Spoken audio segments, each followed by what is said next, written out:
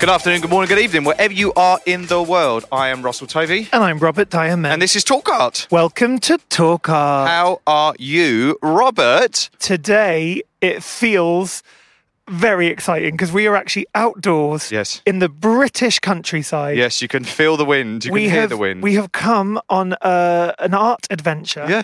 We've come on a school trip, Rob, more or less. It feels like we've come on a school trip again. God, what a joy to be able to travel. Like, I came all the way.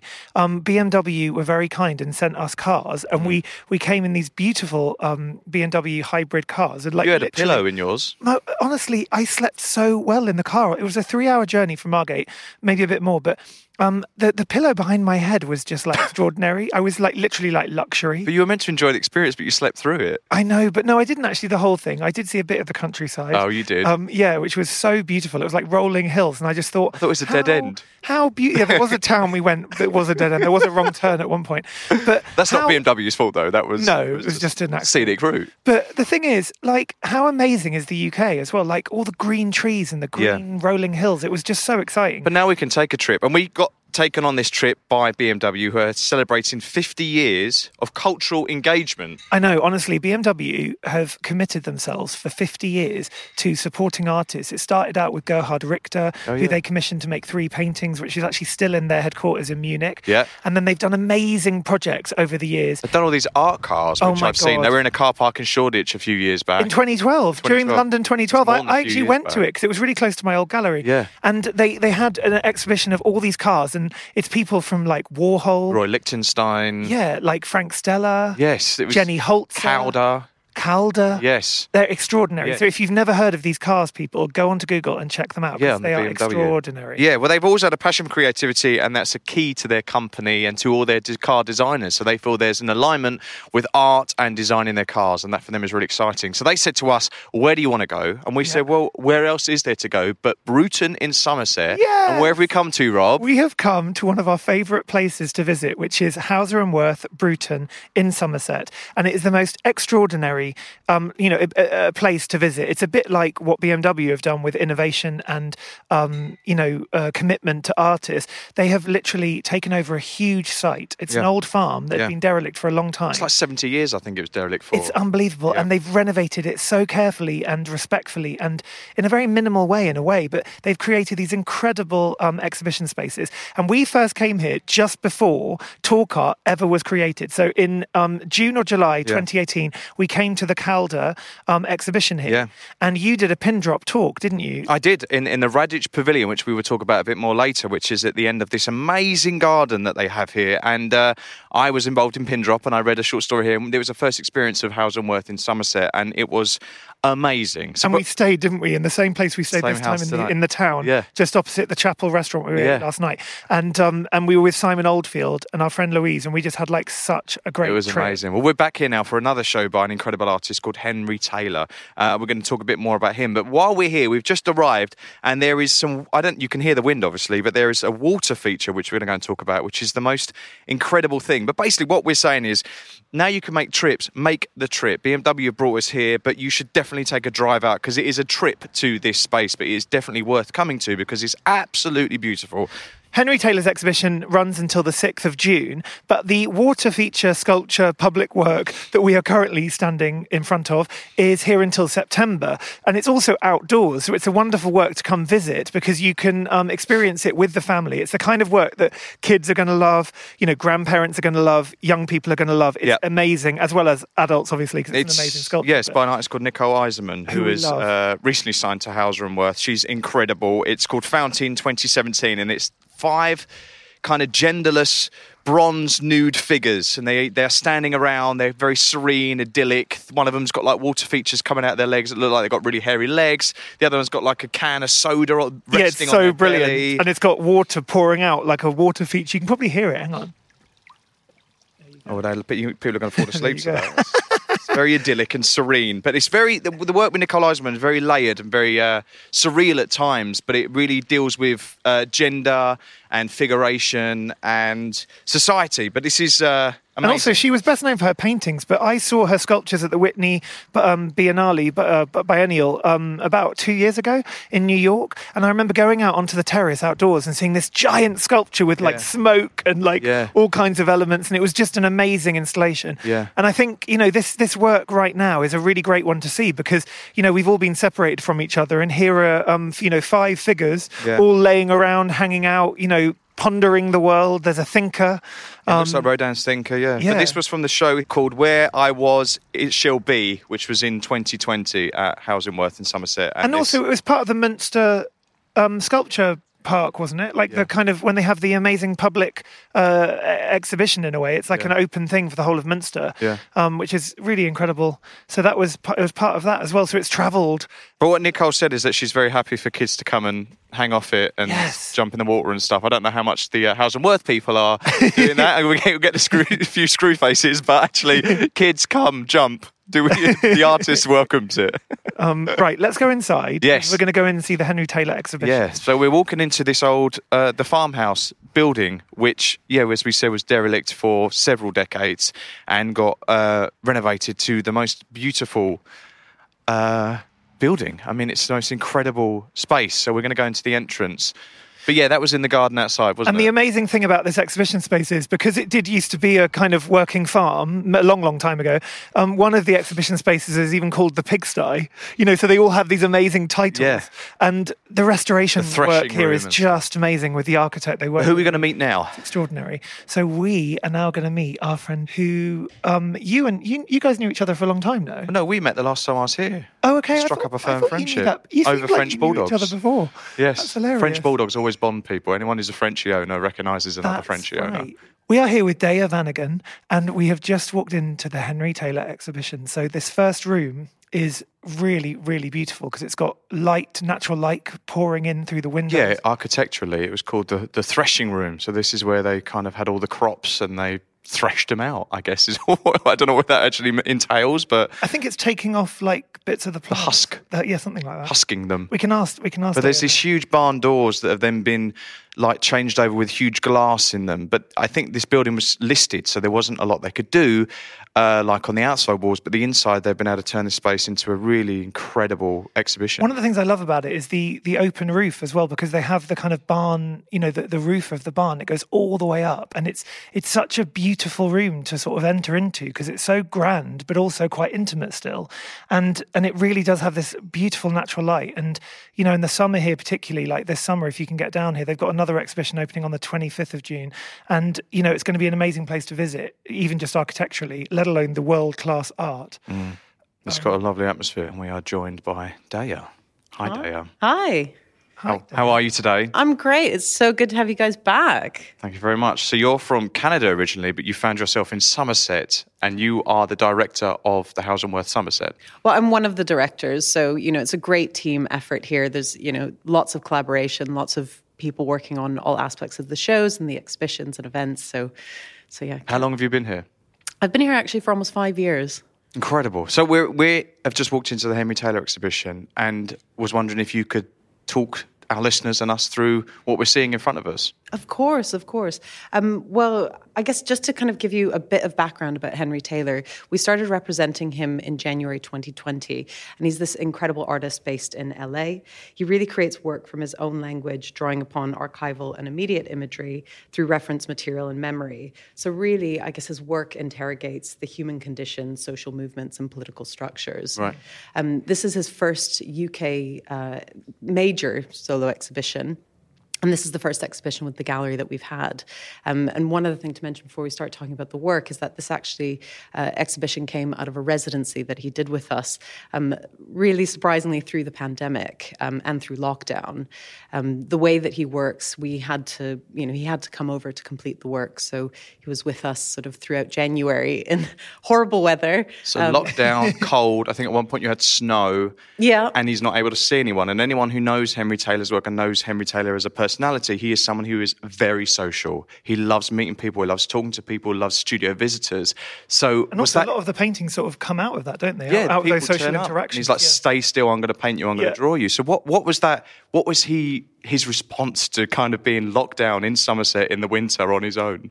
Oh my gosh. It was a challenge, but he really took it in his strides and, really, he then sort of went to the farm and met the farm animals and they ended up in the paintings. Yes. So there's a great portrait of sort of Henry amongst our sheep, which is really great. And he also went sort of sledging outside and, along the Dovecot down the hills. So, he did get to experience a bit of Bruton, but we hope he'll come back when... And also, there's an amazing film that he made relating to this show on the Houser and Worth website, which is almost like a kind of 8mm. It's got that kind of old-fashioned style of documentary it's like film. A pop video in some ways. So good. Yeah. But I love that film, and I watched it last night, and I got this real sense from him that even though it could be quite a traumatic idea somehow, like leaving your actual studio where you're used to painting and used to making, for him, as long as he's working, he's fine. So even though it was cold and raining, like he seemed so content and happy and really productive. Like he really made a lot of this work here, and it was really exciting for him. Yeah, he obviously before the pandemic he traveled a lot, and he's like basically the way that he works is hunting and gathering. Yes. So like hunting and gathering information, stories, photographs, objects, and he amasses an incredible collection. He's got an encyclopedic mind, really, not only for art history, but for, social history, political history. And it all feeds into his work. This show actually sort of began the seeds of the show began in Los Angeles because he collects a lot of objects. And for the first time, I saw a show of his like 10 years ago in a very small space in Mile End, but like now you're seeing this extraordinary body of work, and also it's including sculpture for the first time. So I didn't even know he made sculptures. And it's been such a revelation, like seriously a big revelation for me to see these sculptures and to see how they inform the paintings, but also how the paintings inform the sculptures. There's this kind of like circularity between the whole practice. And it was fascinating because it just is so rich, the kind of layers and the textures within it all. But can you talk a bit about the Los Angeles, like all the work that was there before he got here? Yeah, of course. If you ever get a chance to visit his studio in LA, it's absolutely packed. And so obviously, during lockdown in Los Angeles, we didn't have any shows on, so we gave over one of the galleries as kind of an unofficial residency for Henry to sort of lay out. So you had the keys, you can go in. Yeah, pretty much. So he used it as kind of an extension of his studio, which really allowed him to kind of go through the different objects, think about sort of how he could sort of bring the sculptures together, bring them to life, and really think about sort of the Somerset show, which actually, by the time, we got to shipping the objects and the works over, he then had a much clearer vision in terms of what he wanted with the sculpture. Right. And these objects come from flea markets, right? I read that there's like a Rose Bowl flea market that he goes to, and he picks around bits and bobs, and they kind of accumulate as a hoarder in his studio, and then they suddenly appear in his work. Sounds like us as well. I love it. I want to go to flea market with Henry Taylor. That's and you the do dream. get a sense that a lot of these objects he's had for a long time, and he's like sitting with them and thinks about them over many, many years, like decade almost or longer. And then eventually they suddenly make sense and come to life. Absolutely. And I think, Henry, the way he also approaches his paintings is very similar. He might start something and leave it for a long time and come back to it, or it might just all click really quickly. It's really kind of, just how his mind works is. And weren't there a few moments in this show where you actually hung some of the paintings? Maybe even this one here, I think. Is that one of them? But there was definitely a painting in the show, or two paintings where you hung them, and then he was like, actually, guys, take them off the wall. I want to continue painting on them. So they weren't even ready yet for him. Well, yeah, it's interesting. The way that he works, he's always kind of, he'll just keep working and working. So we obviously had to work to a deadline, and the deadline was his plane leaving back to LA. So literally that morning before he flew out, we laid out all the works, and he said, okay, I'd take this one and this one back to my studio. I just want to sort of tweak it. And he then went on the plane. We collected it from the studio. It was amazing what he had done in that short amount of time. And, really they were fantastic additions. Did he want to stay? Did he want to change his flight? There were a few of those conversations. Was there? Oh my God, that's amazing. Well, anyone listening, follow Chinatown Taylor at Chinatown Taylor on Instagram, and you'll see the kind of world of Henry Taylor on there. So let's talk about these paintings. So I think some people think of his work as being kind of like portraiture only, but actually this show proves that his work is not just portraiture. And even though the first few works are portraits, even those are actually quite different to each other in style. So if you look at this first larger painting here, which we can post a picture of, it's a head of one of his brothers, and it is like figurative, but it's kind of missing a lot of the kind of the eyes and the features. It's a blank face, isn't it? Yeah. So this is Brother Herschel. This is his brother Herschel, yeah. And actually, just to say, Henry would sort of hate the word portraitist. Yes. He really doesn't see himself as a portraitist. Right. You know, he's a painter, he's a sculptor, he's, you know, all these things, but he's definitely not a portraitist. You know, with this specific work, yes, it's Herschel Taylor, who's his third eldest brother. What we're sort of looking at is this kind of classic Henry Taylor approach to a figure, which it is this sort of this outline of the facial figure. It's completely sort of, you know, without a face. And if you saw a photograph of Herschel, you'd be able to completely recognize him. Exactly, yeah. And Henry has this incredible ability to catch likeness within the paintings very quickly as he's working. What's really interesting about this brother is that actually he was shot in Vietnam. He fought in Vietnam, was shot in Vietnam, and then died about 10 years later from the wounds. And basically Because he had shrapnel or something? Or he had shrapnel, yeah, exactly. And when Henry was about 10 years old, he would read letters that Herschel would write to his mother while he was in Vietnam. And he would sort of mimic and copy the handwriting and just trying to kind of gain an understanding of that experience. And again, you know, it's a reference to kind of how Henry's constantly just absorbing everything that he's hearing and experiencing. He's the youngest of 8 children, so his nickname as growing up was Henry VIII. I know, I love that. Yeah. but you know, you can see the kind of the wealth of information he would have gained from all of his older siblings. And on a kind of very basic level, but if you actually think about the paint that he uses, so he paints with acrylic paint, which in itself gives a particular kind of way that it can look. But actually with his work, he manages to really push the medium to many different places, even in, you know, just in the same room. You can have like 4 different paintings that might look like they're almost made out of different materials. Like this one's very fluid and it's almost like watercolory in the background. Do you know what I mean? Like drips. There's an economy of paint as well, isn't there? An economy of touch. Yeah. But it says so much. And actually, looking around the approach to painting, it's very different. You know, we mentioned about this faceless kind of outline figure, but that's not always the case with his work. You know, sometimes there are sort of, you see his kind of knowledge and references to like Picasso and Picabia or Bob Thompson. So, you know, there's lots of those references that filter into his work. Yeah, Bob Thompson, especially with the colour palette. Yeah. Kind of bold outline, like filled in colour figures and shapes and animals. And I really like that about Henry's work as well, the way that he's really passionate about art history, you know, going a long, long way back, but also he loves artists of our time, and he sort of will celebrate and reference, you know, his champion, isn't heroes. he? Yeah, and he champions other artists, but also even like well-known artists like Yayoi Kusama and other people. But I love the fact that he's got this kind of engagement and interaction with, you know, existing works of contemporary artists. He's not denying art history, is he? He's celebrating it and then adding his own touch. Totally. Yeah. Well, yeah, there's a wonderful relationship he has with the artist Honor Titus. So it's kind of like a mentor-mentee relationship. And we actually, within the exhibition in the 4th gallery, we have a portrait of It's one of my favourite paintings of Honor on the in show. there. Yeah. Such a great work. We can see that in a bit. So if you look at this painting here, we're moving on to another work now, which is a bit smaller. What's this one called, Rob? Do we know? Well, so most of his works are untitled, actually. I didn't know that. It's very rare that Henry will give a title to a work. And perhaps that's partly to kind of, you know, Henry doesn't want to be didactic in terms of his works. He doesn't want to kind of give you too much information. He wants you to really experience it and kind of, you know, understand. Project onto it yourself. Yeah, and understand, you know, what you can from the keys that he's given you. Right. This is actually a portrait of his cousin Darnell, who's, you know, he speaks to almost every day. He's very, very close to. And I think you can sort of see that intimacy, you know, and their closeness. It's just so alive as a painting. Like, it feels like Darnell is like stood in front of us right now, like in that garden. Do you know what I mean? Like, it's an extraordinary way of bringing kind of someone to life, you know, through paint. But that's also come out of the fact that he often paints in real life or from photographs. Yes, absolutely. I mean, there are many instances where Henry will just say to someone in the middle of a conversation, "Sit down, I'm going to paint you right now."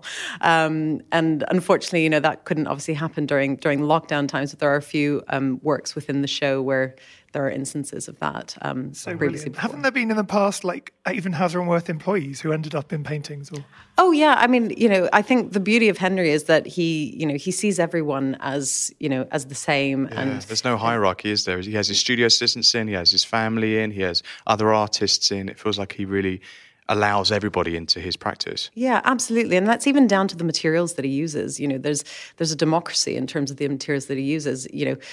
When he was starting out, he obviously couldn't afford canvases, so would just find cigarette boxes or cookie boxes to paint over. Cereal boxes. Cereal boxes, yeah. Favourite, yeah. Yes. That was the first thing I heard about, actually, was Russ singing the praises of those particular works, which you have a whole room of here as well. Yes, we do, yeah.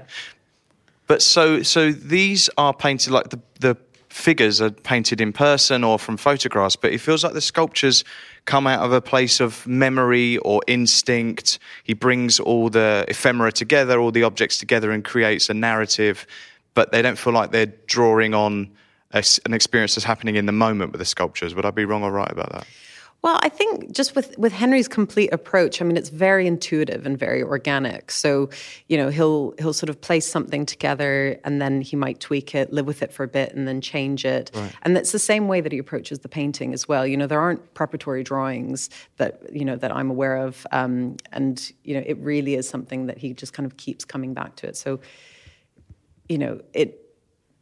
it's difficult to say. I can't speak for him, but that's at least what I've understood working. I think with the him. thing I find really striking about the sculptures is if you think about time and like the duration of making a work, sometimes his paintings, even though they have taken even a year to make, they can look very immediate because he's so good at creating that likeness and that presence of the individual, the kind of inner soul, the kind of personality of them.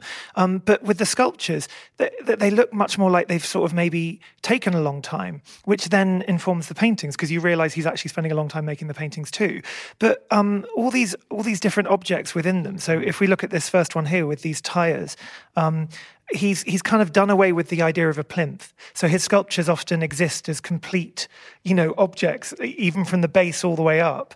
They all have like elements to them that are giving us. They feel kind of precarious as well. Like if you bumped into that, it would all kind of roll apart and fall apart. But it feels like he celebrates that. He wants that kind of tension there. Yeah. Yeah.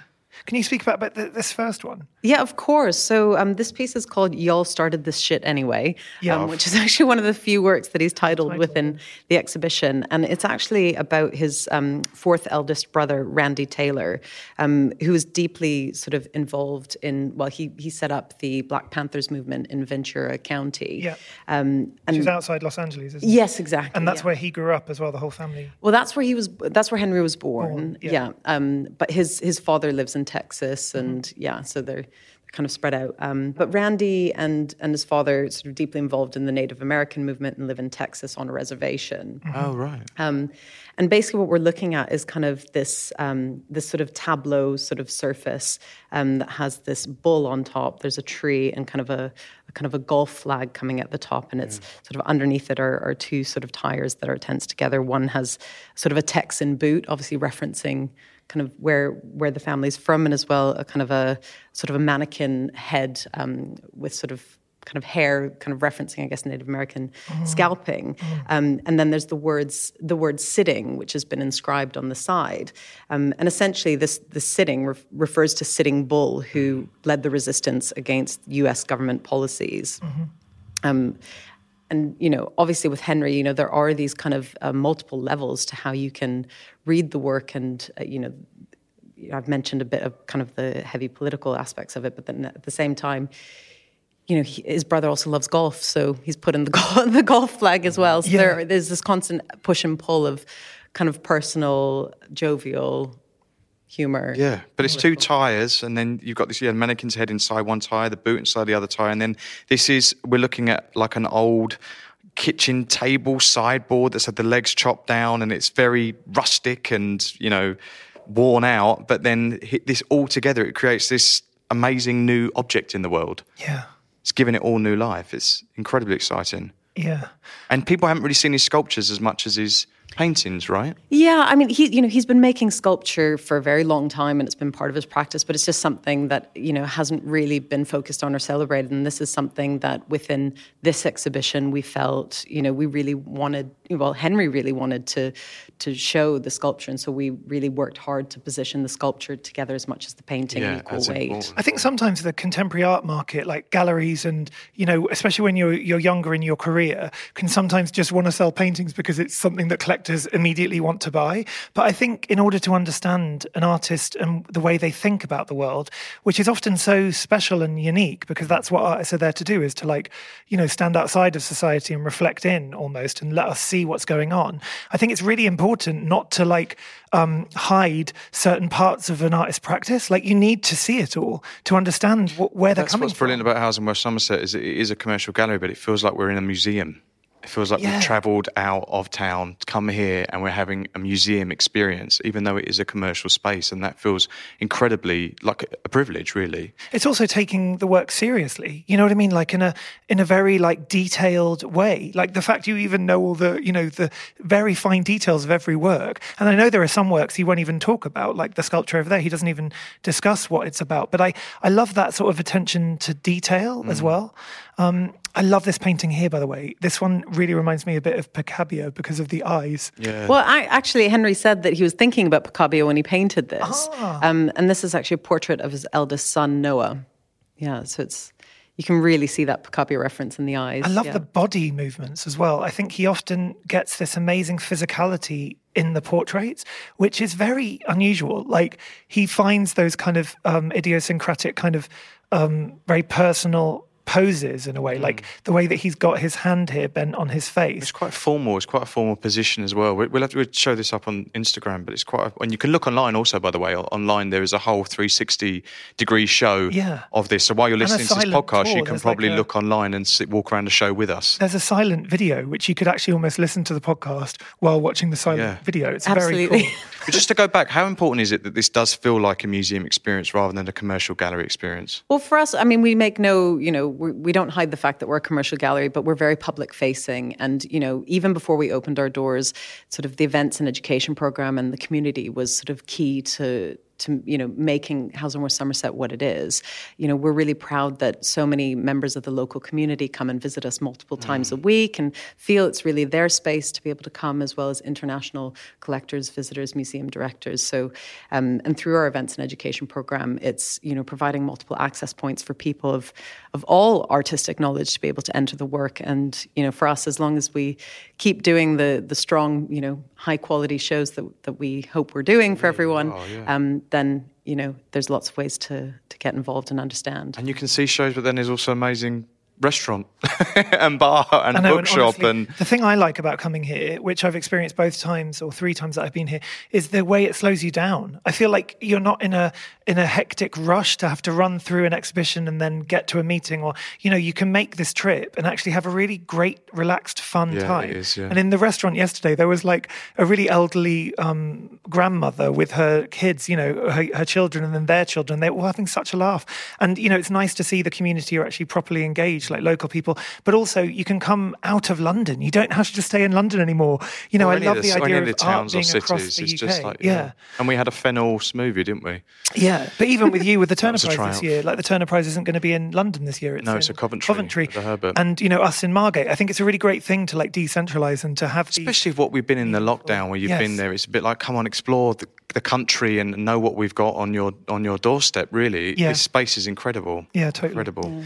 So this painting here is depicting Henry's partner, and they've had a child recently. Yes, yeah. So I believe she's now about 8 months old, and the daughter's name is Epic. Epic, fantastic name is Epic, and I want to name all my dogs and children Epic and Legend and Marvel. We were talking about this last night. What should we name the kids? Yeah. But the interesting thing about this painting is, even though it does depict her, it's actually becomes something else. So it's no longer just a portrait. It's become a kind of narrative and a very complex, rich story. Absolutely, yeah. It started off kind of as as this sort of portrait of Liz sort of pregnant with Epic and evolved into this, really Bob Thompson-esque kind of surreal landscape where she's kind of turned into an angel. Her face sort of has this sort of Picasso-like qualities. There's a sort of shadow or soul of another kind of reclining, a very classic kind of reclining angel in the back. And there's like a car in the background as well, driving past, and little snake in the tree, which I guess is a reference to the Adam and Eve. And I mean, your guess is as good as mine. Yeah. But I like the kind of way it almost looks like collage cutout as well. So there's kind of like there's like 3D elements in it, and then very like flat kind of 2D elements. It almost makes you think of like Matisse or something. Do you know what I mean? Like the late the paper cutouts, cutout works or something. But even also where he's positioned the main figure, the main figure is not fully in view. It's kind of cut off at the knees. Part of the arm is sort of hidden, and he's not sort of restricting himself to kind of the classical layouts of painting. Right? He's doing it completely his own way. Yeah, it's extraordinary. So we'll look at this next sculpture. So you mentioned very briefly about the Dovecot. Now, I was really excited about the show because Henry Taylor in Somerset, I was like, well, what is Henry Taylor's experience of Somerset and how is that going to come out in the work? And you talked about the painting we're going to see later on with the sheep from the field, lucky sheep. But this sculpture we're looking at now has a dovecot sculpture on top. So what is the dovecot of Bruton? Can we talk about that and then how this comes into the work? Yeah, absolutely. So the dovecot is kind of, I guess, the unofficial symbol of Bruton. And it's basically a roofless folly that sits on top of a hill. It's been here for hundreds of years. And what's a folly? A folly is basically just a building on a landscape that has no kind of real functional purpose. It's like a show-off. Creativity in the landscape. I think historically dovecots were sort of placed on someone's sort of highest point of their land as kind of a sign of wealth historically. Yeah, so it's showing off. Sure, yeah. But the dovecot sort of, you can see it in view from the gallery on the hill, and, you can easily hike up to it. And this is actually right nearby where Henry went sledging down the hill. Alongside the dovecot, yeah. Wow, so we're looking at a small dovecot sculpture on top of two trash cans with some stool legs or table legs they could be. And also Russell's using the word trash can because they're not like bins like we would have in They're like garbage English pail kitchens. kids. They are like They're like Sesame Street. They are kind of a bit like that. Yeah. The grouch would come out of metal bins, yeah. Yes. But I love that. But that is definitely, because you cannot deny that is his experience of being here, because he would never... I put that into a sculpture there back in Los Angeles. There is something quite like classic and like romantic about it as well. It's almost like fairy tales or something. Do you know what I mean? Like some like kind Rapunzel. Or, yeah, kind of. Yeah. And I love the fact that again he's done away with the plinth and he uses these stool or furniture legs as the kind of plinth in a way. Like it's really brilliant. I love sculptures that can exist in their own way. So you can hear we've come into another space. So we was in the threshing lounge. We wasn't threshing barn. The threshing barn. And this space here, what would this originally have been, and what is it called? So this was originally the workshop of the farm. Okay.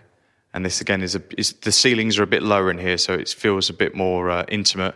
But we're seeing three more paintings in here, and then 4 floor-based sculptures and 1 wall-based sculpture. Again, it's all just so beautifully curated. Who curates this show? Well, we at the gallery, because we're a commercial gallery, we don't have a curator. It's, there's a team of people that work very closely with the artists. Each artist has their own micro team within the gallery. So it's really just, working really closely with the artist, understanding what they want to achieve and, bringing that to life. Really. So he's quite hands-on with his curating of his own shows as well. Well, I wouldn't necessarily say that, because Henry's really interested in the realization, the development of the work. But I think it really is through kind of the conversations and together in terms of like how it kind of actually gets played out in the space. Interestingly, the first room that we walked through, it ended up that's a very personal room, sort of referencing a lot of his family members, whereas this gallery space that we're standing in, there's a lot of references to his time in New York, his inspiration of Guston. Philip Guston is, a major player within his work and a major source of inspiration. One of the pieces actually was a direct result of him visiting an exhibition that we had of Philip Guston's back in LA a few years back. Because Hauser have Philip Guston's estate, don't they? Yes. Yeah. One of the things I love about this room is for me, the special thing about artists is they often make worlds, and they can kind of create another universe, or, you know, a version of our own world that they represent back to us. And there's something about this room. There's a really small work in the corner which is called Chips Off the Old Block. Well, it's not the old block, but that's Chips Off the Block. Yes. But it's got these bits of wood, which wood chips, which he cut here, and even an antler, which kind of relates to some of the other work. Well, I feel like that also comes into the fact that he had to light a lot of fires in January in the cold Somerset lockdown, and this kind of feels like these kindles suddenly went, hang on a minute, they feel like something. But also it got me thinking about this connection between like buildings and structures that are created in society. So you've got like these New York skylines, and then they're also reflected in the paintings, and even the Statue of Liberty. And the way that like societies are built and created actually is all man-made. Do you know what I mean? Like, you know, those bricks are put together by men. And there's something about the kind of very simple idea of like getting an axe, you know, cutting up a piece of wood, that's like almost the beginning stage of those foundations of society, which, I don't know, I just think it's a really elegant kind of it feels metaphorical as well. Chip, like we would say, chip off the old block means like your kids, like you're very much like your dad, whatever. And it feels like because of his children, I feel like maybe this is quite a personal work as well for him. They feel like these are referencing because he's away from his family at that time. It feels like he's referencing them in this wall sculpture. And also it's very like humble materials again, because you've got cardboard. You know, it's from the earth in many ways, like with the natural wood. I love it. There's a lot of sometimes like word association as well. So the chip off the old block, the actual blocks, as you've pointed out. So you've absolutely read This sculpture we've got in front of us now is an old Singer sewing machine base, and then there's a plaster cast of an ironing board, and then on top of that is several, like 12, they look like perfume boxes or kind of boxes for something that he's then made into these buildings with trees amongst them. And what I loved about this is that I didn't realise this, but actually most painters will use a palette that they work from for their paint, but Henry Taylor uses an ironing board. That is his artist palette. That for me blew my mind. And now I see these images, I'm like, that's an ironing board he's painting off of. And here we have the ironing board in front of us. Yeah, no, it was incredible actually seeing him in the studio with the ironing board, because he was just like, it's a bigger surface for me to work on. Why wouldn't I use it? And that's really kind of, you know, how his mind really works. And I guess just thinking, you know, just about this sort of cityscape that you've mentioned here, Henry actually talks a bit about a reoccurring dream he has about kind of, you know, flying over cities and looking down at kind of housing projects, just thinking about communities and domestic themes. So this is kind of, I guess, partly what perhaps started this series for him, but also just sort of the act of kind of painting these cookie boxes or perfume boxes. They're again reminiscent of Guston, but they're also, he kind of sees them very much as it's a methodical act for him. And one of my favourite paintings in the whole show is actually here now with this kind of skyline. And I'd never seen a painting by Henry Taylor like this, and it really excites me to see how diverse his work is, and how you know, it's totally different to the figurative portraits I'd seen. And can you explain a bit about this? Because there's something about like the joy of the lights and the sparkling It's nighttime, isn't it? It's like it's typical New York. You can see the Chrysler, Empire State Building, the skyline at night. It's like a majesty, isn't there, to it? Yeah, there is a majesty, Rob, yeah. Well, absolutely. And the sort of the New York skylines or the cityscapes, they're really reminiscent of that time that he spent sort of about 2018 in New York. And he was kind of constantly saying, he felt the presence of Guston. And actually the work at the end of the gallery here with the portrait of a friend of his, Natalie, that was kind of a direct moment where he felt Guston. He was like, sit down, Natalie, I'm going to paint you now. And actually even in the skyline behind there, you have sort of not only the sort of the pinks and the hues that Guston would use, but then even one of the buildings almost is reminiscent of one of Guston's, you know, how he did Books. The publications. Yeah, exactly. I love the boots and the way that she's got her legs crossed. Oh, she loved the boots. In that picture. Oh, yeah, you know, they look like Prada boots. No, I actually love I just love the way it's painted. I think it's such a... Again, it comes to life, doesn't it? You can imagine being there like as if she's chatting with you. It's like she's in the room. And then there's a smaller painting here as well of like another landscape, but this time I love that. It's from an interior. So you actually see the interior space and the exterior. Oh, so yeah, you're looking out of a window. Yeah. I didn't see that before. And the shape, it was actually yesterday when we walked around, our friend Aileen, who also works here, and we'll be meeting her later, but she pointed that out. Because at first you might just think the white lines are another building or something. Do you know what I mean? But it's actually like an interior window. I love that. Yeah, and then next to that painting is this amazing sculpture with a kind of breeze block base, but it's got the Statue of Liberty. And actually there are all these black sprayed dots, which apparently are referencing Yayoi Kusama's work.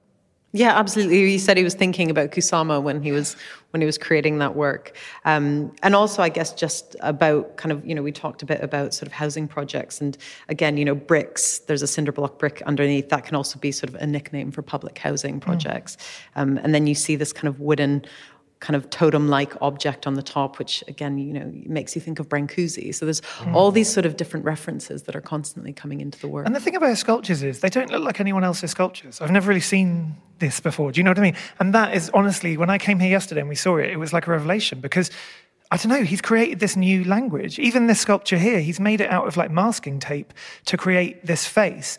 And then you've got a ship, where the brain would be, I think referencing the kind of slave ships and that history. Yeah, exactly. And ships is something that comes up in Henry's work time and time again, and it does, yes, reference the slave ships, yeah. So we talked earlier on about how Henry, when he didn't have a lot of money, but he wanted materials to paint on, to use, he couldn't get canvas. He used to have cigarette boxes and cereal boxes. So we have a whole room here of painted cigarette boxes in the most beautiful frames because they're both sides. We're not allowed to touch them, but whoever collects them will be able to open up and look at the other side. And there's 2 cereal boxes. This room, for like me and Rob, and there's a whole collage one of 6 there, cigarette boxes. But for me and Rob, this is like, we kind of squealed a bit when we came in here because it's just they're so intimate and perfect, and the way it's curated is so beautiful. Can we talk a bit about how these works came into existence? Of course, yeah. This is actually a collection of works over the last 30 years. So I guess this is more of a kind of a historical kind of overview of his works as they've been developed. Is this the first time they've been shown like this together on a show? I believe so. Wow. I believe a lot of these, have been in, Henry's studio and Henry's possession, and I think he's been waiting for the right moment to really share these works, and we feel so privileged that he was willing to show them here in Somerset with us.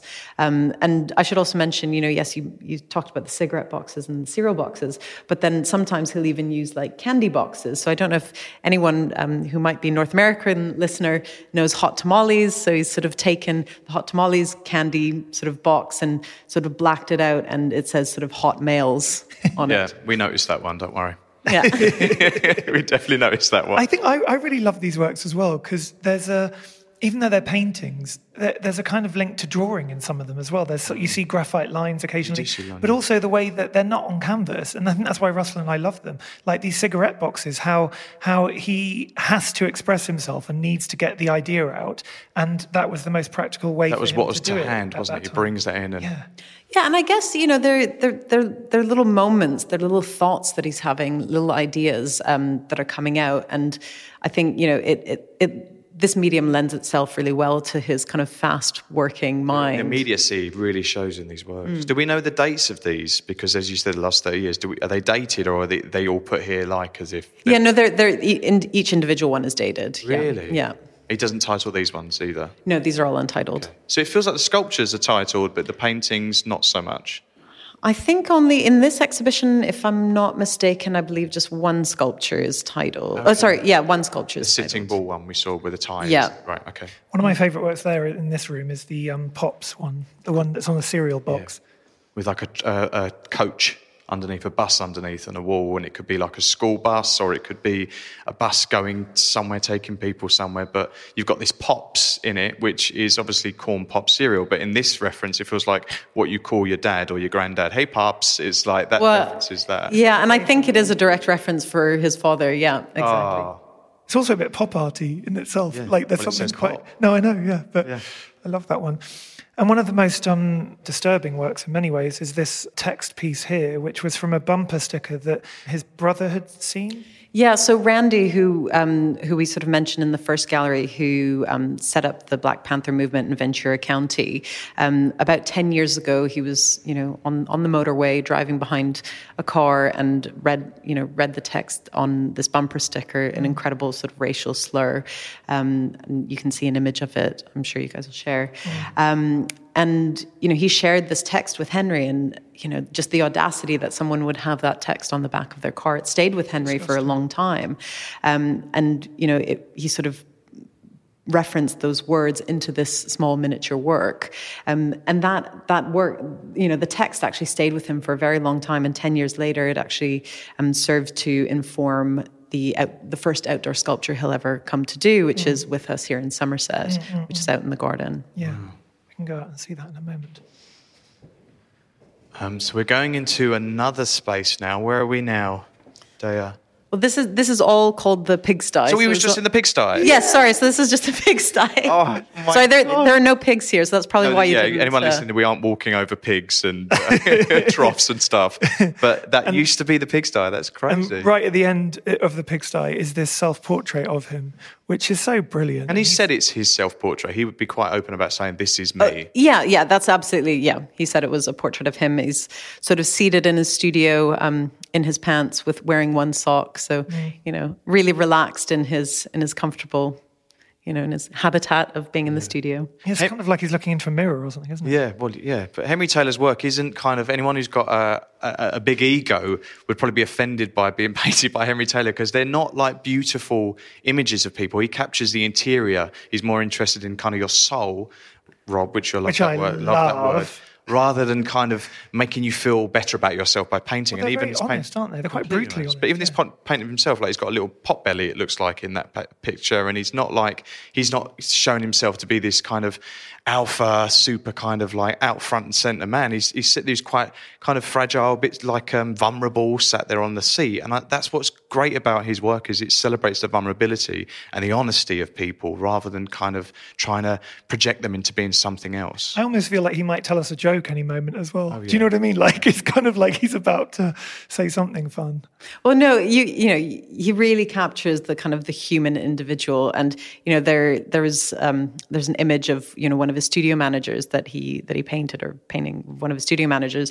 And then when I had met that studio manager, I knew exactly who that person was. Right. So, there really is this incredible ability for him to kind of bestow likeness and sort of character into a painting. So if we go outside now, this is one of the things I love most about Somerset, is the way that the architect worked with a landscaped architect, I guess, or a gardener. I don't quite know what the term would be for this artist, but they are an artist as well with flowers. Yeah, so Piet Oudolf is sort of known as, the famous Dutch landscape designer, but really if you ask him, he calls himself a plantsman. Because he intensely knows kind of how plants grow, how they move. He's incredibly fascinated by them, and he really thinks about how they'll work over the course of a year. So basically, like the whole, we have this 1.5 acre field in the back that's called the Oudolf Field after Piet Oudolf. But what a few people don't know, or what a lot of people don't know, is that he actually did the whole kind of, site garden design. So we're standing here in the cloister. So you see his planting here amongst the cloister. And he also did the whole sort of front kind of flower beds and areas. And the way that he works is that he wants you to kind of look out into the fields, into his gardens, and think, oh, it just so happens to be this sort of beautiful, random, natural, wild landscape. Whereas actually it's really detailed and planned and cared for. So and any nurtured. time of the year you can come and you'll see something fascinating and beautiful. It's a late blooming garden. So it actually continues throughout the year, which is perennial, isn't it? Which I had to look up because I wasn't really au fait with perennial, which means it lives more than 2 years. Oh. Yeah, well, it kind of keeps reoccurring each year. And so in a way, he kind of thinks, I don't know, I like to think about it as almost like a symphony sort of building up. It all gets cut back in kind of February, March, and then you have this kind of grand crescendo in sort of September, October of this burst of color. And, it's really beautiful. I feel it's beautiful any time of year. Well, anyone who's been in the High Line in New York, Piet Oudolf did the High Line as well as here, and he's basically painting a garden with flowers. Yeah, well, he is though. And do you know what? He's meant to be a total rock star in the sense that, like, when they have events where he does talks, they completely sell out, and people are like queuing around the block to meet him. Well, we can talk a bit more about that with Eileen later. But we've just come into the Rhodes Gallery. Now, it's called the Rhodes Gallery because Jason Rhodes, the artist, is very important to Howes and Worth's history. Yeah, he's basically one of the key artists of sort of the DNA of the gallery. And when we renovated the buildings, which are over 250 years old, obviously there were some buildings that didn't survive, and we needed to, make some fit for purpose for the gallery. So out of the 5 gallery spaces that we walked through, the last 2 are new builds, and we wanted to name them something that referenced kind of our history. So we're standing in Rhodes after Jason Rhodes, and then the final gallery is the Bourgeois Gallery after Louise Bourgeois. Oh, I love her. So this room is a presentation of a series of new paintings, many different kind of scales as well. So you've got very, very large paintings next to much smaller paintings, but they're just captivating. I mean, we could talk about all of them, really. I mean, I love the self-portrait there of him with the sheep and the animals from the barn here, and he's actually wearing his pajamas. And you'll also see that on the Hauser website with the film. And on his Instagram, he loves painting in his pajamas. He's known for the big stripy silk pajamas they look like. No, it was actually quite surreal watching him sort of hang that painting while wearing the stripy pajamas. And are the sheep aware that they're in this portrait? They've been in to see it yet? Or? They haven't been in to see it yet, Right. I think he probably did ask permission for their photograph. Got it, yeah, good. Love it. So we're now walking out to the Adolf Field. Although, how do you say his name? It's spelled Oudolf. Adolf. Okay. That's at least how I pronounce it. So we're looking at this beautiful meadow, which was created by the Dutch landscape designer Piet Oudolf. And at the very end is this pavilion, which there's a pavilion at the end which was designed by a Chilean architect called Simeon Radic. Now, I actually performed the reading we talked about when I came here before in this pavilion. And this pavilion was originally at the Serpentine Gallery in 2014, and then it was meant to be a temporary structure, but everybody loved it so much that Hauser and Wirth were able to bring it here in 2015 and position it at the end of the The thing I love field. about it is it looks like it's just landed out of space or something. It's like a kind of Flintstones on so cool. a UFO. That's what it makes me think of. And it's got like Yorkshire stone underneath it. These giant kind of... What's amazing actually is there's a camera here above us, and if you go on the website, there is a 24-hour CCTV image of everybody visiting the garden. So if you look on the website now, you won't see us now because it's not live, but you might be able to look back and you'll be able to see people like walking around this garden, because this place is open to the public like a museum, because you have the restaurant, you have the bookshop, so people can come here. It's free to get into as well. Yeah, absolutely. And each year we select either a single local charity or a collection of local charities to support. So any donations, when people come to visit, they can, all the money goes to those local charities. Now, the sculpture, which is the final work of the show, is a brand new work. And it's actually bronze, isn't it? It's amazing because it's actually positioned as if this figure is running into these fields. It's a really incredibly This powerful... was inspired by his brother Randy in that conversation about the bumper sticker, the racist bumper sticker that he witnessed. Absolutely. And actually, I should mention that this is his first outdoor sculpture as well that he's ever done. And so what we're sort of looking at is this kind of mannequin figure, a headless mannequin figure sort of running into the distance, wearing this sort of black leather jacket. The leather jacket obviously referencing kind of the Black Panthers movement and how, they were all encouraged to kind of wear leather jackets as a sign of solidarity.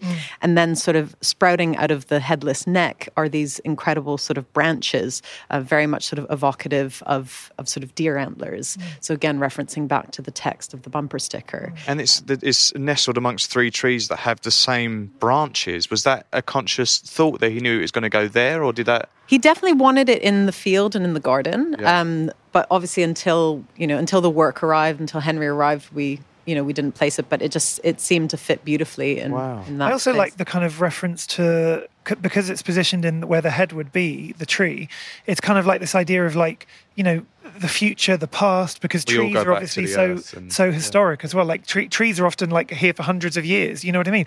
And this kind of connection to our past or to, his past, I find it really touching because of that. And this idea of nature as well. Absolutely, yeah. The connection between humans and nature, and it all comes out. It's rooted in humanity, isn't it? That tree. There we go. Absolutely. And this was... You said it better than me.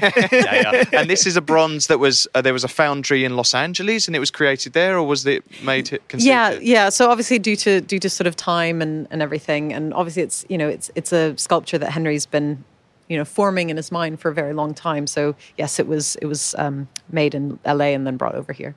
Amazing. Wonderful. And will it be here for a while, or will it go when the show is It will over? go when the show goes. Oh, no. Yeah. All right, you got till June 6th to see it. So we are now going to go and meet another one of our friends who is also a director at Hauser and Wirth, Aileen Corkery, who's an old friend of mine, and we're going to go and find her and discuss a bit more about what Hauser Hauser do. and Wirth, yes. Okay. So here we are, joining Dea, Rob and myself is Aileen Corkery. Hi, Aileen. Hi, guys. It's such a treat to have you here.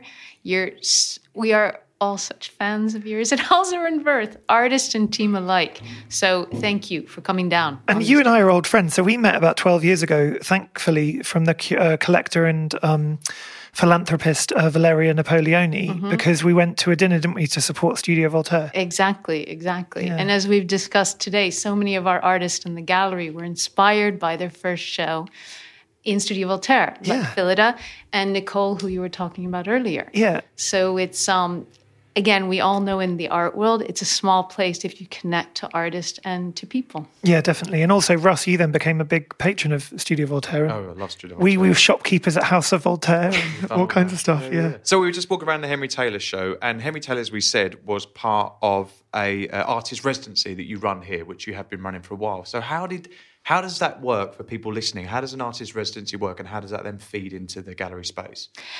Well, I think it's actually a matter of the artists themselves, and if they have the interest and capacity to change spaces, to change geography, to change cultures. And I think when I'm so in admiration of Henry, he hadn't been here. He's leaving at a time of light in LA.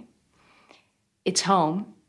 And he takes that huge risk, and he has to make work for a show that's opening in February. So I think it's very much the nature of the artist which will make it successful. But when the Somerset was being devised, it was very much about wanting artists to be here, not just to come, install a show, and leave.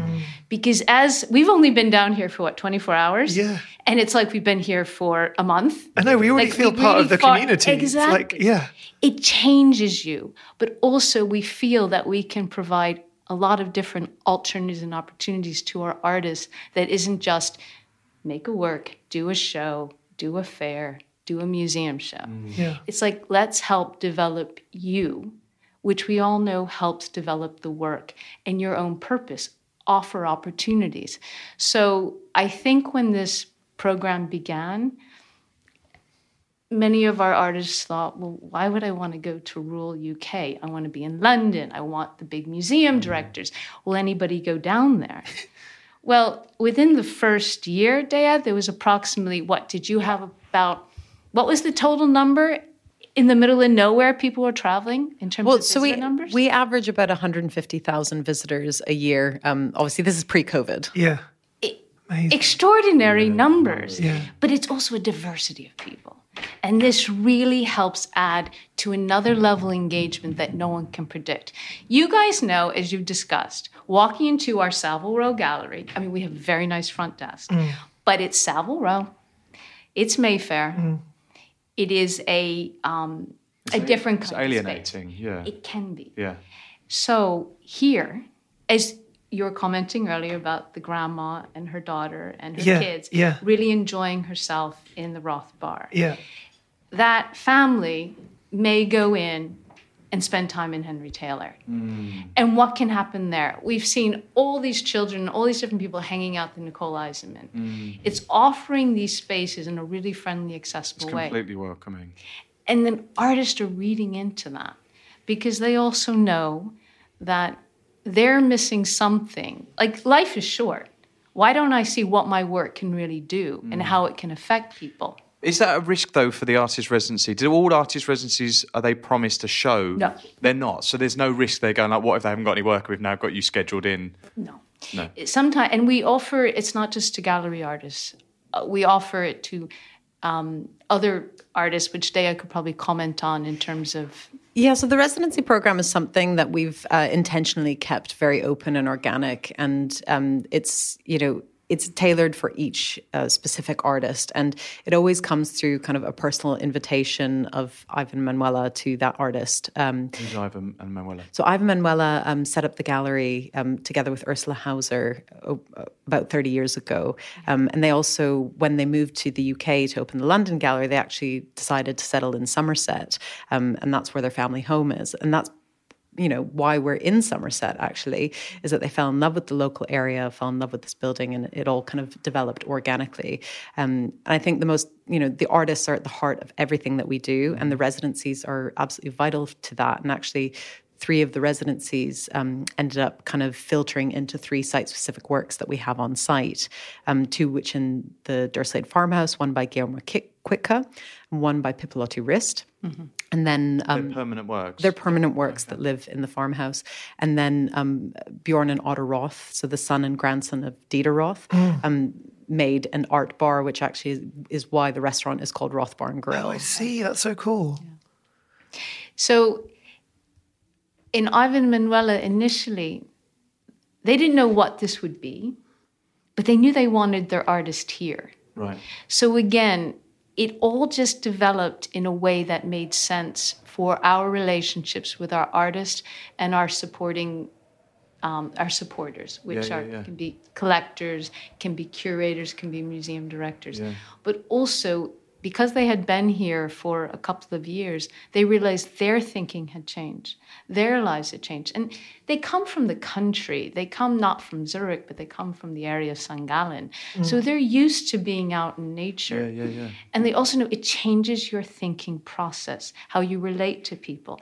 And as Dea just said, our deepest relationships are with our artists. We are nothing without them. And that includes our artist estates, because we are responsible for the legacy of these extraordinary artists from the 20th, 21st century. We talked about Guston earlier on. We talked about Guston. Yeah. And today, as after this, the Gorky family are down. So these are the grandchildren of Arsène Gorky, who you guys will meet. I'm so excited. And they're also the grandchildren of Sir Stephen Spender. It's quite an extraordinary family.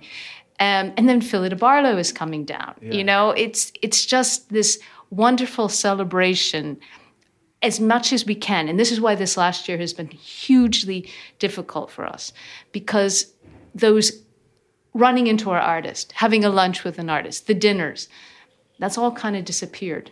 Yes. So just this reopening has been so nurturing. Yes. And to bring them here, thanks to BMW.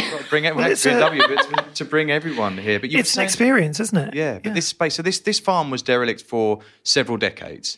And this is quite a close community, it feels like, in Bruton, and everybody knows everyone. So what was the kind of pressures that came on Hauser & Wirth, on Ivan, when they found this space and decided to develop it and refurbish it and make it into an art gallery? Well, I think one of the crucial decisions was bringing their very close collaborator, Louis Laplace, on board. Louis has worked very closely with the family for many, many years. Mm-hmm. In fact, the upcoming Menorca project is their 17th project together. Wow. So they trust and know each other deeply. And it's something about inviting Louis here to spend a lot of time talking together. And they've always wanted to have a restaurant. Louis has owned restaurants, worked in restaurants before. And they pulled all these talents together over a considerable period of time. Like every day talking. What will this be? How will it change? Who will come and work with us? And they found, miraculously, the senior director of Hauser & Wirth Somerset, Alice Workman, who grew up only 40 minutes away. Right. And Alice has been pivotal to what we experience today. She's the conduit for the community. Exactly. You can't just bring people from outside. You need, and we needed the local support to make this successful. And it is absolutely intuitive to the thinking that if you don't have the locals feeling welcome here, this would have died a long death. And we're kind of creating this model elsewhere. When we have our place in LA, and it's before we moved in, it was a pretty tough neighborhood. But again, using this model, helping the neighbors feel we're a part of your community, we're going to work with you. Everyone's invited, it's inclusive nature. It's really worked. But they seem to feel really proud of it, that it's theirs. Do you know what I mean? Yeah. And like Bruton's yours and your Bruton's. It's like a really synonymous thing now. You link Howes and Worth with Bruton and vice versa. Yeah. And actually, the place where we've been staying is a Howes and Worth kind of almost like a hotel, a kind of place where we got to stay. And I heard that you actually had like an open door there where people could just like drop in and. So actually one of the first things that Alice did is one thing I should actually mention as well is that Alice has a history working in both a commercial gallery and a public gallery. So it's kind of the knowledge of the two, bringing it together and really understanding so good, yeah, how to merge those two things together. And part of the kind of, I guess, the public consultation side, she had an office on the high street, open door, coffee pot running, and anyone of the local community that wanted to come in and share their thoughts or ideas or desires of what they'd want out of a creative space.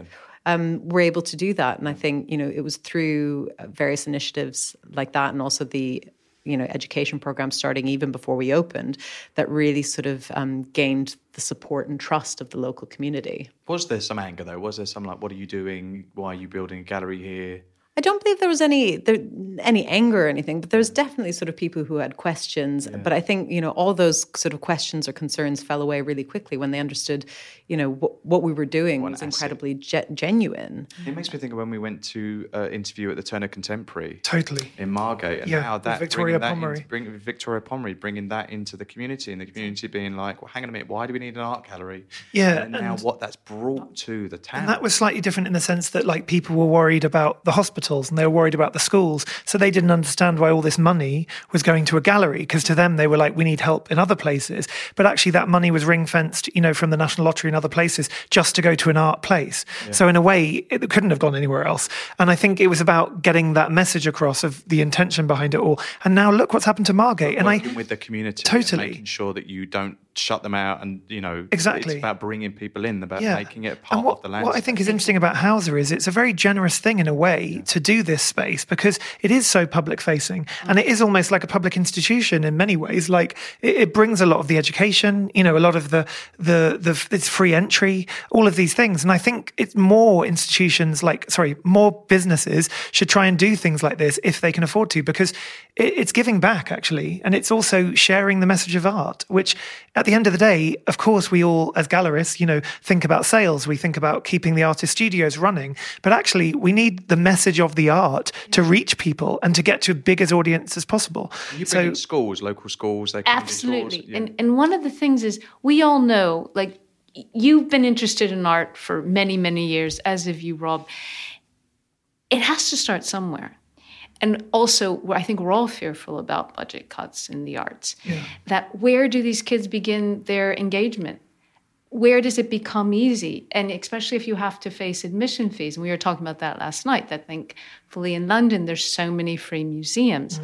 But you have to have the encouragement to go inside it. Mm-hmm. So here, they're learning the fundamentals. And you just met the head of education, Debbie Hilliard. Yeah. My God, what we do, I mean, like, we can't bring as many groups right now because of COVID, but it's just teeming with children. Like, so fundamentally, we are developing the next generation of art engaged, and they can be collectors, they can be artists, they can be art administrators. We're helping develop that, but in a genuine way. So they start off with a really balanced education on what art is versus walking into like being a specialist in an auction house. Sorry, I don't mean to put that down, but it's a very specific... It's a visual education. I remember my first experiences having an onslaught of the imagery, but how that would filter through and come out creatively in myself. Yeah. And if you think about sort of, the children in rural sort of England, the opportunities for them to engage with, international quality art is very limited. Artists like Henry Taylor. Yeah. And so, one of the initiatives that we did very early on was create this group called Art House, which is sort of for, late teenagers to kind of come together. They're all self-directed. They work very closely with Debbie. And they, they engage with the exhibitions. In the past, they've, even created created a painting with Martin Creed during his exhibition, which he ended up hanging in the show. Oh, wow. So, they've had trips to London to see the Tate Gallery, and, they're really learning in a very incredible way. And, Ange Smith, they've done a painting workshop with her. So, there's lots of access this group gets. Yeah. So beside the art, people come into this space, as we pointed out earlier, there is a landscape garden at the back. Would you talk about that a bit? Because I feel like that is like nectar to bees, to people who love gardens. They're like, that is like amazing. To me, again, it reflects you never have a singular visit here. So you can come often, but everything's changing. So nothing stays the same. So you're constantly being here fresh. Like when we were walking around yesterday and you're kind of pointing up to past the garden, I thought, I can't believe it. Every time I'm still astounded to be here, and I can't count how many times I've been here. It's always a new experience. So it's not just the exhibitions changing. It's the garden changing. It's the menu changing. It's just little things happening, different people. It's a very alive space. It's a working farm as well, isn't it? It's a working farm. So we have real working farmers in access, but also the connection to the village. We've done our little walk to the village. It's a 10-minute walk. So we're very connected to that. Plus, we also have this design gallery in the center of the village, which is where you stayed last night, called Make, which has local and internationally recognized ceramicist designers' work inside. So, as we know, there's new restaurants popping up. It's just constantly in motion, but I think a very positive motion. And so you'll never understand it, you'll never know it, and that's exciting. Yeah. I really like the idea that it's a 3.5-hour drive for me from Margate, for example, because we came in the car yesterday, or for Russell BMW, from London with my lovely pillow behind my head that helped me sleep a bit. But what I like about it is when you get here, you can just walk. Like we haven't got a vehicle now. That's what I mean. And it's amazing. You can just walk through, and it's so personal, and you do feel like you're sort of part of this country community, and it's such a breath of fresh air. The train station. It's just there. Yeah, totally. Like this really was really pivotal. Yeah. That you can come from London. You can come, it's a little bit longer, but you can make it here and just walk to the gallery and have a whole day in bliss. And that's the other thing when we were talking about time. You think, like, we know what it's like if we're in New York or London. Oh, we go see this show. You see 20 things in one day. You didn't see anything. You come here and it's like, oh yeah, we'll pop in and then we'll go someplace else. 6 hours later, is the day gone? How did that happen? It's a cultural centre, Parks. I don't know if that's offensive or a celebration. But apparently, Centre Parks are really expensive now. There's been a whole scandal about it. But guys, the thing is, I'm in London, so I do talk about it as a fan. Yeah. And when our team come down, we're just like, do we ever have to go back? We said it was like a school trip. Yes, exactly. You get on the coach and you come down, it's really exciting. What's coming up here? Because this show runs till the 6th of June, Sunday the 6th of June, and then your next show opens on the 25th of June. Yes. And it'll be on all summer. Yeah. And can you speak a bit about that show? Of course. So sometimes we have 2 shows running concurrently. So on sort of from 6 to 8 is kind of our reception day. Everyone welcome. You can, book online. But in the first 3 galleries, we'll have the estate of Eduardo Chillida. Wow. Yeah. Alongside about 5 outdoor sculptures dotted on the landscape, which will be absolutely incredible. And that's a collaboration with the estate and the Chillida Leku Museum in San Sebastian. So logistically, how do you that beautiful landscape garden? These things obviously need cranes and trucks and everything because they're big bronze objects. How do you navigate the beautiful landscape without destroying it with like a tank to bring these in? Really long crane from the car park. Really? Along the hedge edge, yeah. Wow. And a bit of magic. Wow. And wizardry from the technical team, I must say. Right, okay, magic and wizardry. Yeah. And then in the 4th and 5th galleries, we'll have this incredible presentation of Gustav Metzger, which actually Aileen is working on with the foundation. Icon. Love Metzger. Wow. So it's happening. It's here. happening here. It's all happening here, guys. Where it's at. This is the centre of the world. summer of And art these are, love. and the connection. There's two major post-war artists that will be showing here. This is amazing. Well, we're going to get into our final questions then. So, you've both heard Talk Art before. We ask the same questions to every guest, and the first one is: if you could both do an art heist, Daya, Aileen, if you could have any work of art to yourself, and you're sat with a massive bookshelf, books and books behind you, so you've got references. We've got the weight of art history surrounding us. One work of art that you could steal and live with happily. What would it be and why?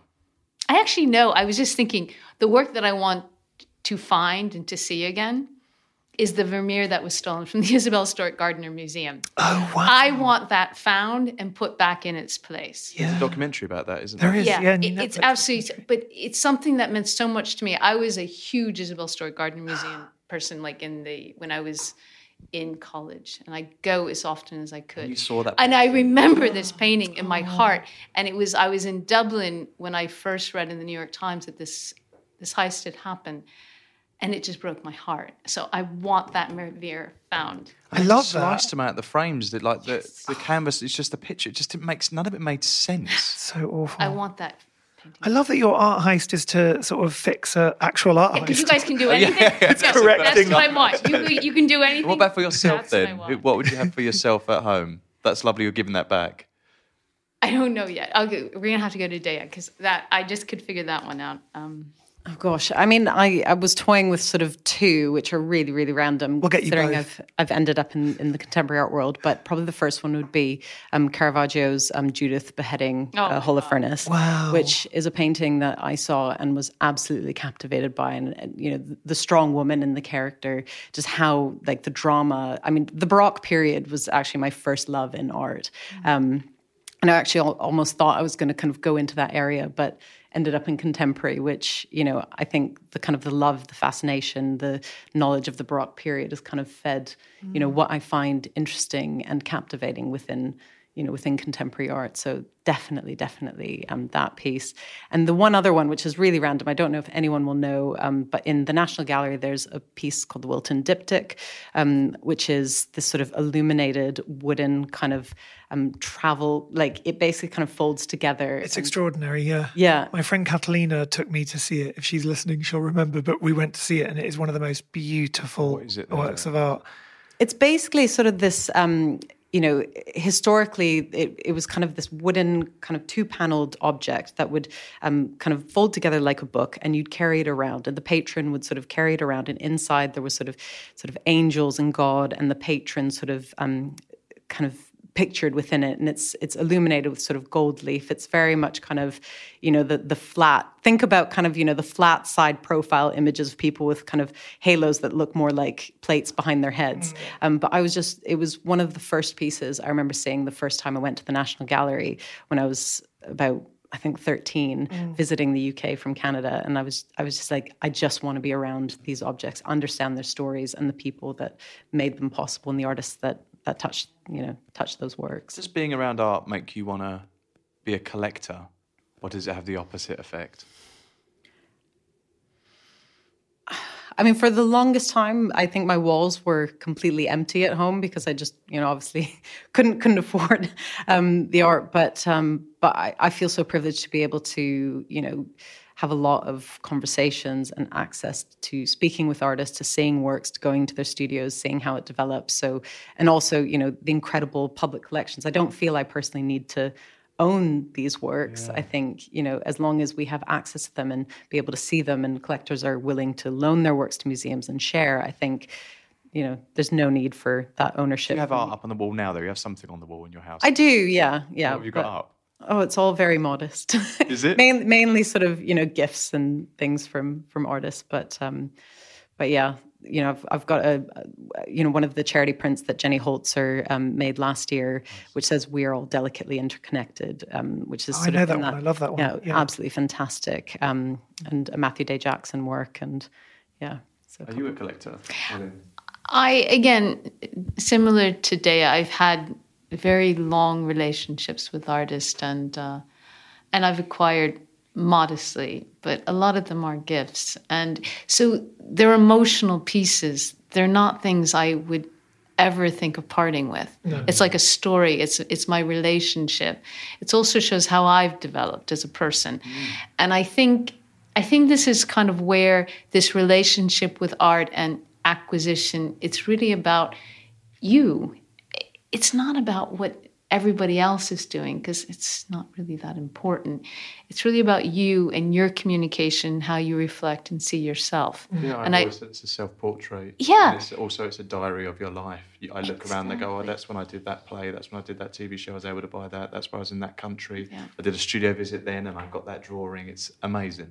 So I think where I'm always surprised by, I love when collectors really invest in the relationship and the time and the study and the research, because they're investing, obviously they're parting with money, but they're really giving their time. And I think that's when you start communicating with your family, your friends, your particularly your children, because I think maybe if you've grown up in a house with communication on the arts, it always filters through. And I always remember the paintings in my home. They were my family. Like I saw them very differently than I would ever see in another space. And I remember every detail about them. So, and I always remember the stories my family told me about them. So it's me, you know? So that's why it's art, it's your relationship with it. And I think we all have different relationships with it, but the access to art is fundamental to us as human beings. It's absolutely essential. And what you do with that is up to you. But yes, participating in art, supporting artists is super important. But being responsible for it, do it as well. That's that's essential.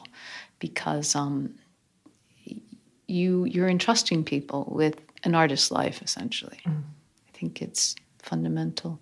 And that's what it's a big part of our job in our gallery, is to keep protecting our artists and nurturing the relationships. Conservation, sustainability and education. Love that, Ross. So the last question we ask every guest is, what is your favourite colour? Oh, mine would have to be electric blue. Electric blue? Get you, Daya. Electric blue. It might be mine. And it might have been named after David Bowie. But, you know. Well, you've got kind of lightning bolts in your earrings today. Is that like a Ziggy thing as well? We love Bowie. Absolutely. You're a Bowie fan. I'm a Bowie fan. Amazing. Yeah, I have to admit, I listened to your Glenn Ligon, which I loved. And I thought when he said the color blue he was mentioning, I'm like, oh my God, that's my color. And I thought, and I'm going to iterate, it's the Glenn Ligon blue is my favorite color. I know that's pretty it's a blue redundant. That's almost black. Exactly, yes. The blue-black. It's just so it's just that moment. Yeah, that's my favorite. Love that. Well, what an adventure this has been. Thank you so much for having us here. And thank you, BMW, who are celebrating 50 years of cultural engagement. They have a passion for creativity, which is a key to their company and their designers. So thank you, BMW, for bringing us down here. And also, everyone listening, there is so much to look forward to this summer. Like, if you can't fly away and go on holiday, you can have a short break in the UK. So visit Somerset, get out there, see different museums around the country. But do come and see this Henry Taylor show if you can do that before the 6th of June. Otherwise, head online and you can see all the amazing documentation, because they have made extraordinary films of it. And that will last forever. So it's an exhibition that will be forever. But also, go, if you're in America, you'll be able to see this brilliant exhibition by Henry Taylor at MoCA Los Angeles, and the accompanying book that they're making, which I hear is going to be an extraordinary overview of a lot of his work, which is very exciting. And then BMW themselves are going to be at Frieze London in October, and they have some very exciting secrets. They're going to be staging a collaboration with Frieze. They do BMW Open work, which draws on topics of sustainability, and also Frieze music, and there's loads of other things, but they're going to be doing an amazing Wayne McGregor collaboration as well, with Random International, who did that amazing Rain piece at the Barbican. I don't know if you remember it. So there's going to be all these opportunities to experience art supported by the wonderful philanthropists that are BMW. To stay informed about all these exciting projects, you can visit on Instagram at BMW Group Culture. And what's Hauser & Wirth's Instagram? Is it at Hauser Wirth? Yes, Hauser Wirth. And then also Hauser & Wirth Somerset have our own Instagram, which is at Houserworth Somerset. Amazing. Okay, great. And Henry Taylor is at Chinatown Taylor. Yeah, and you can find images of everything we spoke about on our Instagram at TalkArt. So thank you so much, Hauser and Worth. Thank you so much, B&W. This has been the dream art adventure. And it was all the more special because we've been in lockdown for so long.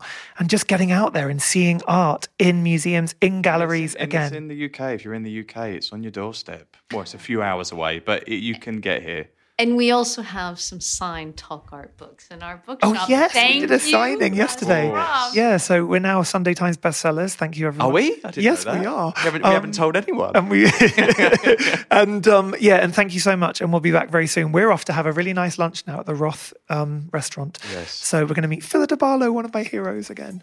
Lots of love, everyone. We'll be back very soon. Bye. Thanks. Bye. You've been listening to Talk Art with Robert Diamond and Russell Tovey. Follow us on Instagram at TalkArt, where you can view images of all artworks discussed in today's episode, with music by Jack Northover. Subscribe to Talk Art at Apple Podcasts, Spotify, Acast, or wherever it is that you get your podcasts. Give us a rating and write us a comment. Thanks for listening.